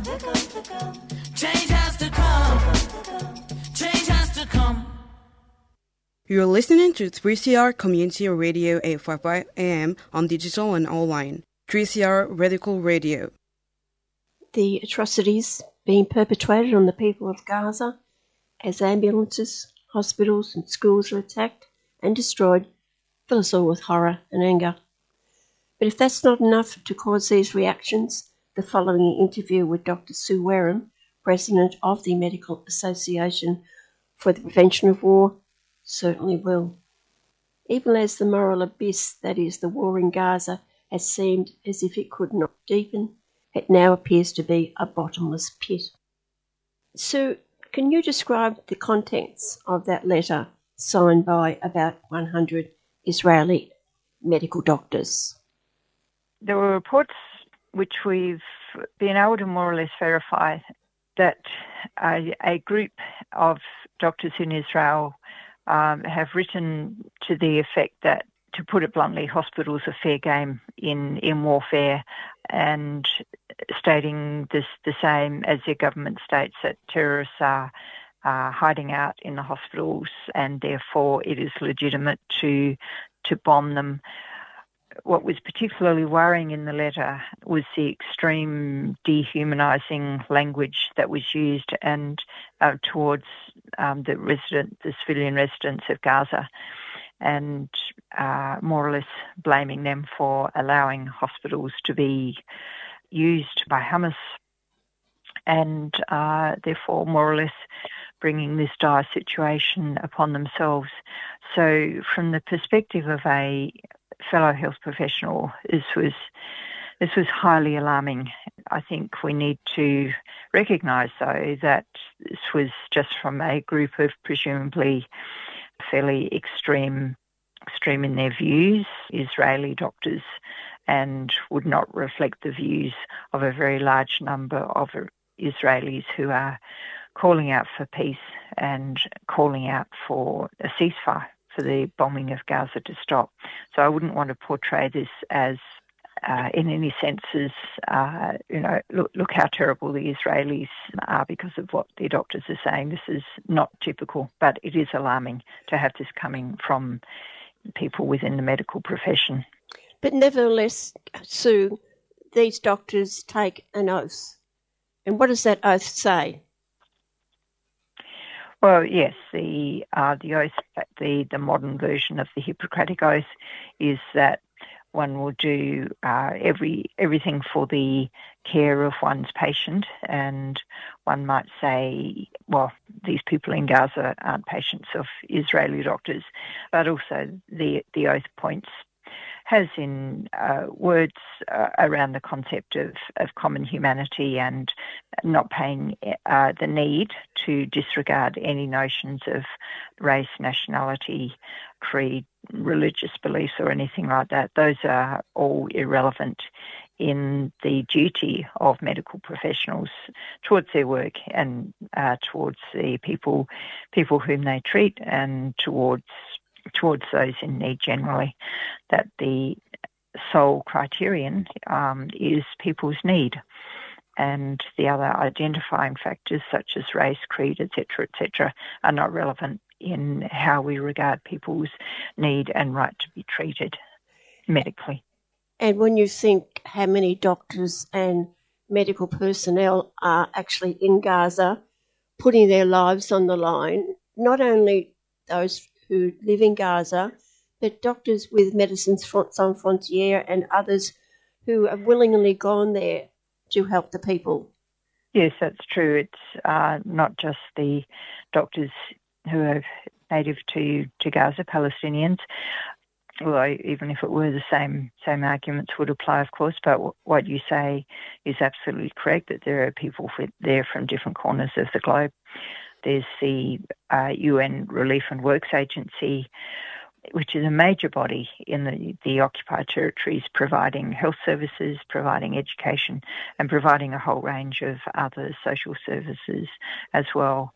And they've lost staff. They've had staff killed in this bombing. Staff in a number of health facilities have been killed, and those who are left are clearly, and for obvious reason, in fear of losing their own lives.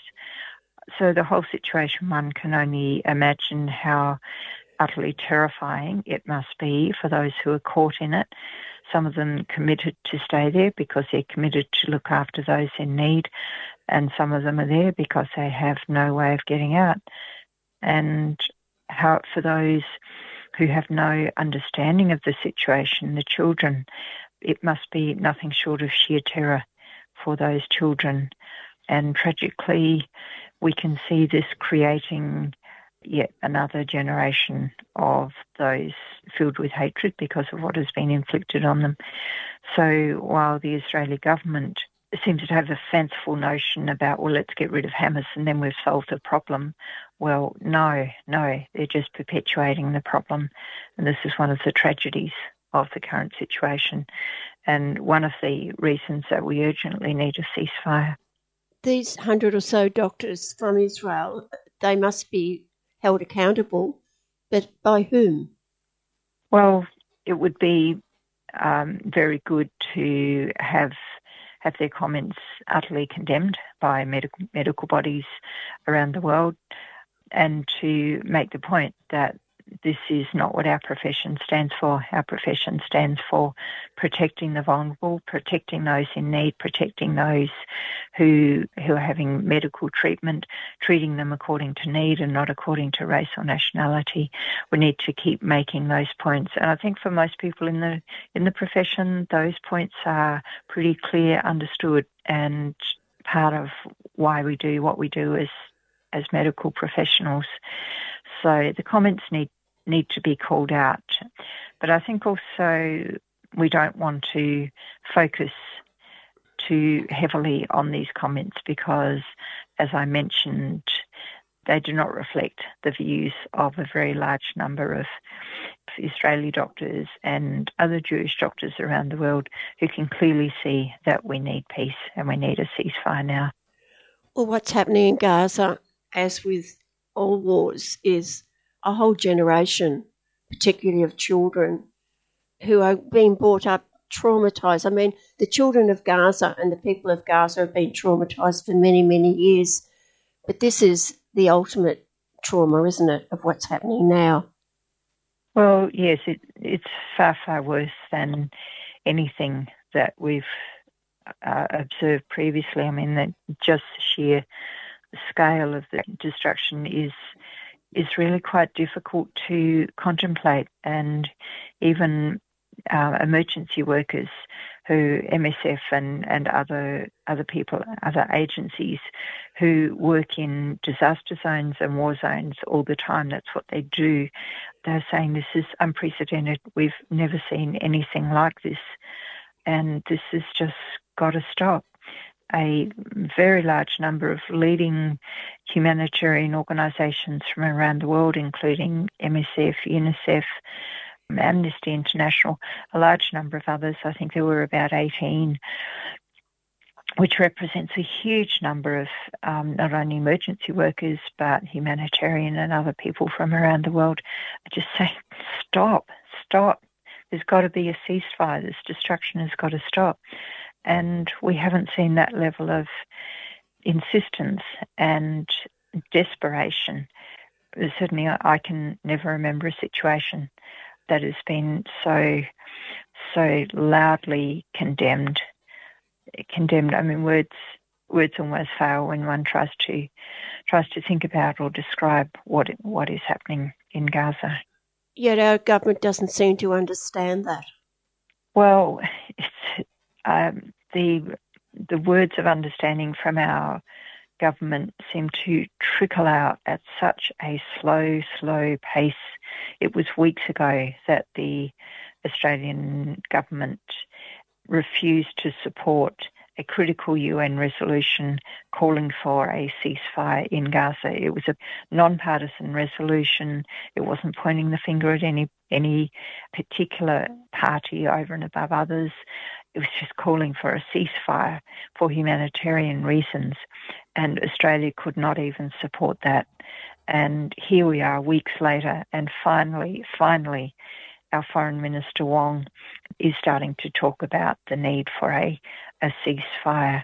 Well, yes, it's sort of welcome, but why couldn't this have happened weeks ago when there were attacks on hospitals and healthcare and civilian infrastructure at that time? As an Australian, it's been extremely difficult to witness the, how should we put it?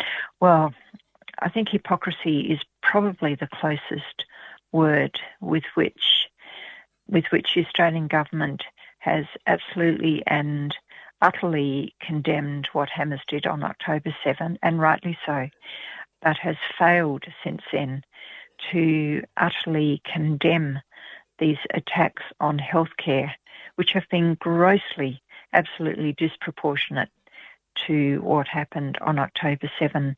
And I don't believe that the Australian government has yet called anything that Israel has done since October 7 a crime. I could be wrong, but I don't believe that word crime, war crime, has been used in relation to anything that Israel has done since October 7. And this is just absolutely unacceptable. The law has got to be applied impartially.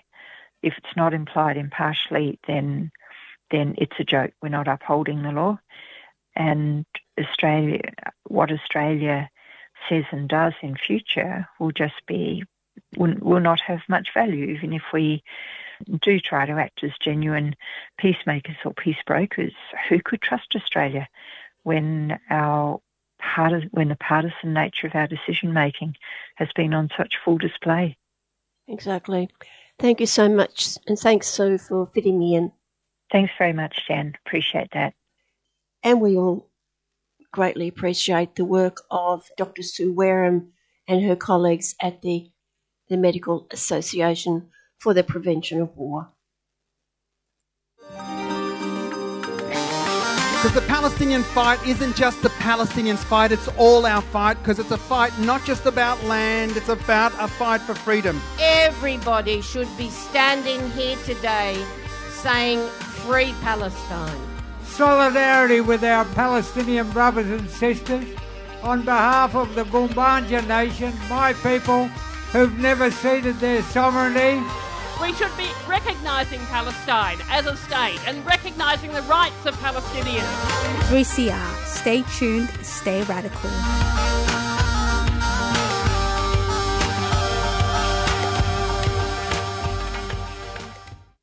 I spoke in recent days with Bevan Ramsden, representing IPAN, Independent Peaceful Australia Network, the attempted genocide in Gaza. I don't think anyone can argue about me using that word when you realise what is happening in Gaza today.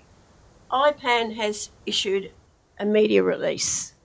Very similar to the United Nations resolution. I mean, the first and most important thing is calling for a ceasefire. That means both Hamas and the Israeli military stopping firing. A ceasefire is essential before you can do anything. Then you can talk about having a peace settlement or negotiations about how to have security for the Palestinian people and for the people of Israel. How do you get security and peace in the region? That's the United Nations could institute such a conference.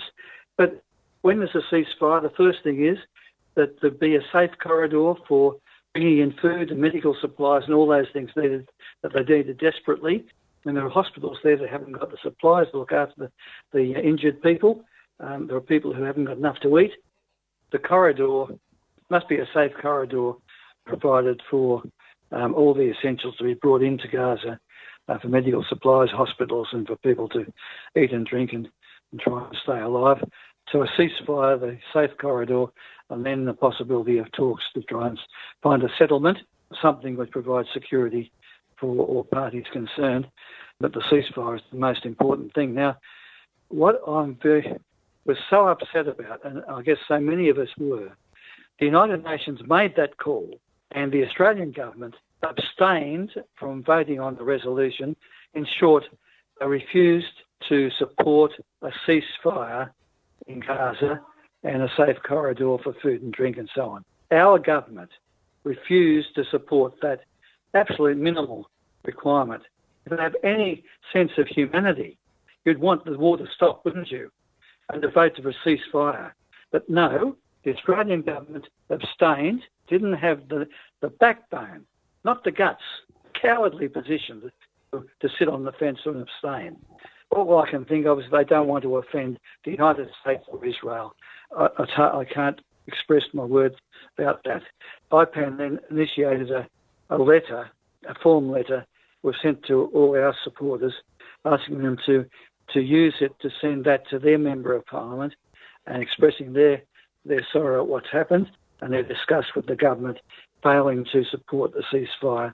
And I believe there has been a lot of letters sent in about that. Now, look, I want to speak about something else, probably shock you too, and shock our listeners. I read a document, Kelly Tranter obtained it. She's a human rights lawyer.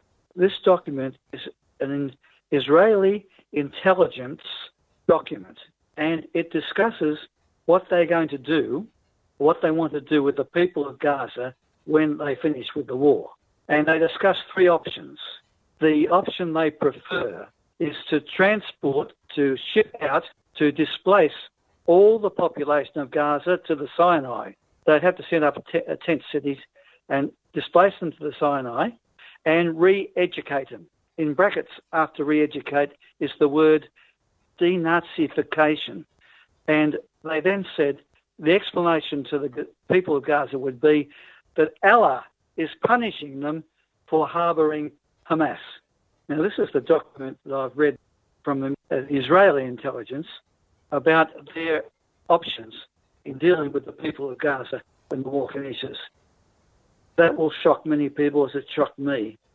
They then discussed how they could get international support, these options, and so on and so forth. But it is an indication of their thinking.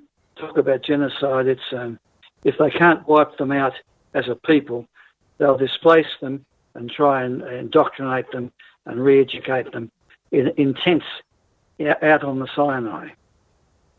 You said there were three options. What were the other two? The other two involved the Palestinian Authority being put in charge of Gaza, but they discounted both of them because they reckon it wouldn't alleviate the prospects of a further uprising occurring. And the only way to doing that was to get them out of Gaza, out on the Sinai, and re-educate them. That was their option, the preferred option. And then they were discussing how they would get United States support and others. United States support is the crucial one, of course, for the options they were considering. The only reason the Arab countries don't rise up militarily is because you've got two aircraft carriers off the coast there, full of planes, carrying Tomahawk missiles and all the rest. And if any Arab country does start to get involved in supporting the Palestinians in this war against the Israelis, then they get the full force of the American Navy and aircraft. So that's the intimidation there. They can say words, they can say things, but they're intimidated from doing much. Not that we want to see a full-blown war blow out in the Middle East. The key thing is the restraint and sending the Israeli troops and tanks back and getting a ceasefire and then trying to be constructive about the future. And that's pretty difficult while the Zionist regime is in power. I have heard from a couple of sources that there is a movement within Israel opposed to what the Zionists are doing, but that would have to get very strong to really change the course of events.